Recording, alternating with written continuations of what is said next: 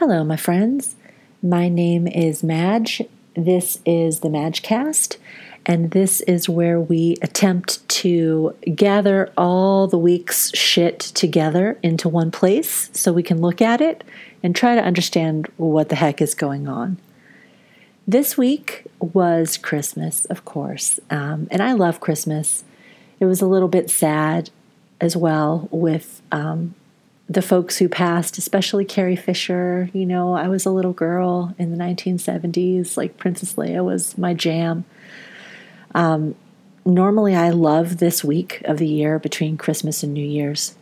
It's always very quiet and chill, and you can like watch movies and think about the year that's passed. It's also my birthday, so on top of being the new year, it really is a time for me wanting to sit and reflect about my year and plan for the next year. But this year, that's been really hard to do because it's really even just been hard to relax and enjoy this time because every day brings us closer to January 20th when a giant toddler is going to become our president. So that's been a little weird. Still, been trying to enjoy the holidays. Had a good time on my birthday, but it's just all in this really shifty place of not knowing what's going to be happening at all in the coming months. Oh, anyhow, this week I wanted to talk with you about something that doesn't seem super political, but my experiences this week have shown me that it is, and that is taking care of other people. So for the last few months, I've been involved with a group here in Boulder called the Threshold Singers. And what it is it's a choir that we sing songs to people who are on their deathbed. So usually 3 or 4 women will go at a time, and we sing very simple, peaceful songs in harmony. And I joined in the fall. I saw a video and had an immediate reaction like, I need to go do that. So I've been going to rehearsals, and I'm still learning. I haven't sung at anyone's bedside yet.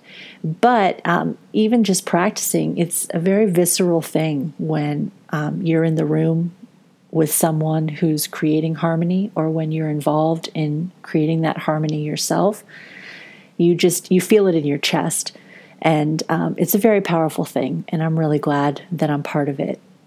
So last Friday, which was Eddie Vedder's birthday, we sang at a memorial for all the homeless people who have died in Boulder over the last year. There were 19 of them, which seems like a lot for such a small town as Boulder. But we sang a few songs, and several people spoke. Like the mayor was there, and the director of the Bridge House was there, who they're an organization here that helps the homeless. And some of the folks who are homeless in Boulder spoke as well. And it was pretty intense to, be together and take the time to contemplate and, really sort of feel what folks go through. And it occurred to me in that moment that I have been thinking about this political thing kind of backwards, right? Like, here's what I've been getting wrong. I've been thinking about it so big and grandiose, right? Like, I'm going to be the one to drop the shot that blows up the Death Star, or I want to get in a ring with the Donald and all the bullshit he represents and just like knock it all out to kingdom come. But that's not how it works at all. It's not big. It's small. It's resistance is as simple as helping the people around you who need help, paying attention to what's going on and pitching in to make it better in whatever way you can, in whatever ways speak to you. And that's it. That's the act that will save whatever good things can be saved. The simple act of taking care of each other. The day after the memorial service, I was thinking about this, and I came across an article that takes what I was thinking about even further. The piece I'm talking about is called Sick Woman Theory, and it's long and it's in depth, and it kind of blew my mind. The writer is a woman named Johanna Hedva, and she suffers from chronic pain and illness. And through her studies and experiences, she's come to believe that the body itself reacts to the world that we're living in. That pain, sickness, incapacitation, they're all embodied manifestations of the sickness of the systems in which we live. So here's a quote from her piece. Sick woman theory maintains that the body and mind are sensitive and reactive to regimes of oppression, particularly our current regime of neoliberal, white supremacist, imperial capitalist, cis-hetero patriarchy. It is that all of our bodies and minds carry the historical trauma of this, that it is the world itself that is making and keeping us sick. She goes on to say that sickness and wellness themselves are capitalist constructs. Sickness means you can't go to work, and wellness means you can. That's literally the dividing line. Wellness is also assumed to be the default state, which means that sickness is a temporary state, which then means that taking care of the sick becomes a temporary thing too. Because capitalism can't, and in fact refuses, to take care of all people all the time. It can only take care of some of us some of the time. And from all of this, she concludes that the most anti-capitalist thing that we can do is to take care of ourselves and of each other all the time. Here's another quote from towards the end of the article.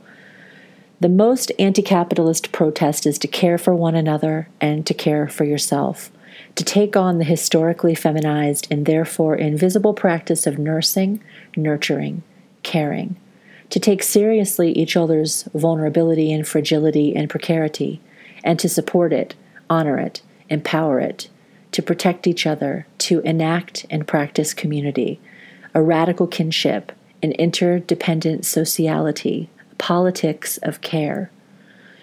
Because once we are all ill and confined to the bed, sharing our stories of therapies and comforts, forming support groups, bearing witness to each other's tales of trauma, prioritizing the care and love of our sick, pained, expensive, sensitive, fantastic bodies, and there is no one left to go to work, perhaps then, finally, capitalism will screech to its much-needed, long overdue, and motherfucking glorious halt.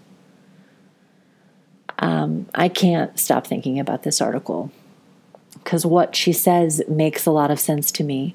I mean, of course our bodies would register the pain of the dysfunctional and unjust systems that we live in. Why wouldn't they? And of course, capitalism is a huge part of ableism. If you can't work, there's something wrong with you. Probably you could work, but you're just lazy and you won't. It reminds me of the divine right of kings, right? Like, this dude is the king because God said so, and you know God said so because this dude is the king. Likewise, this person is worthless because they have no monetary value to the system, and the fact that they can't work is how you know they have no value. It's some seriously circular thinking, and when you stop and really look at it, it permeates everything.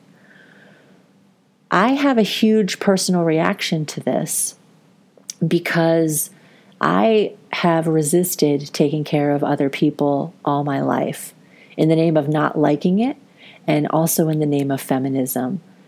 Of course, I would never say that someone shouldn't take care of someone else if they want to, but my stance has been that women, for all of recorded history, have been basically railroaded into taking care of everybody, and I wasn't going to fucking do that. So I set up my life so I don't have to take care of people.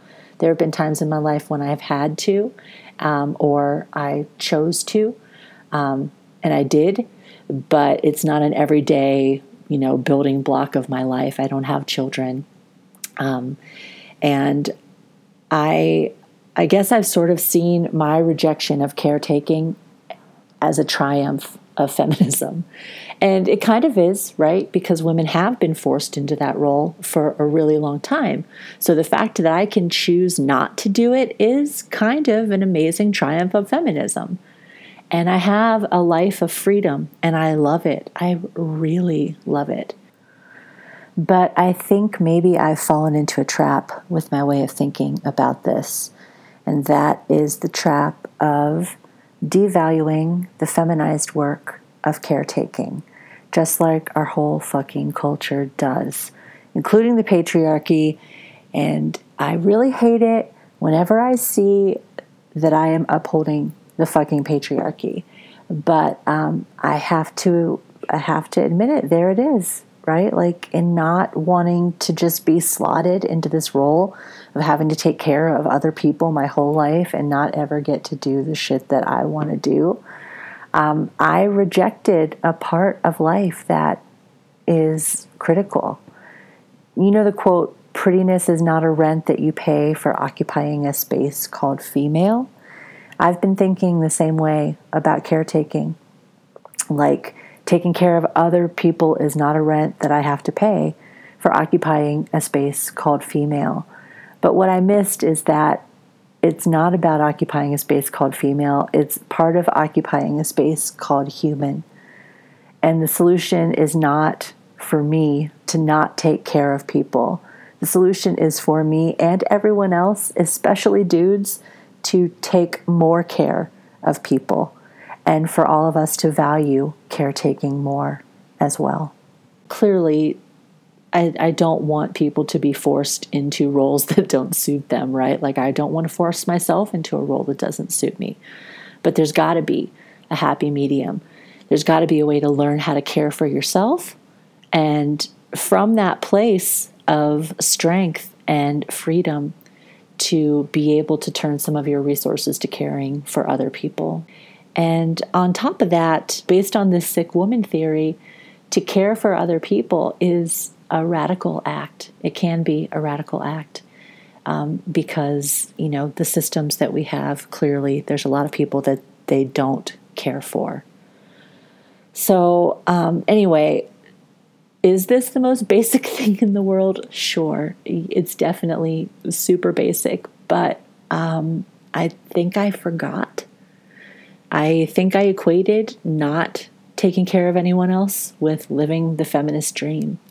And I think I equated living the feminist dream with doing whatever I wanted, whenever I wanted, when really the feminist dream is not that every woman just gets to do what she wants and that's it. The feminist dream is that everyone is basically doing okay and has what they need to live their lives.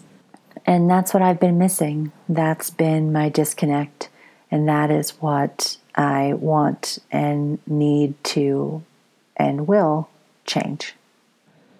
Please understand, even though I was raised Catholic, I'm not saying this in the great Catholic tradition of self-flagellation, right? Like, I don't think I'm horrible. I don't think I'm irredeemable.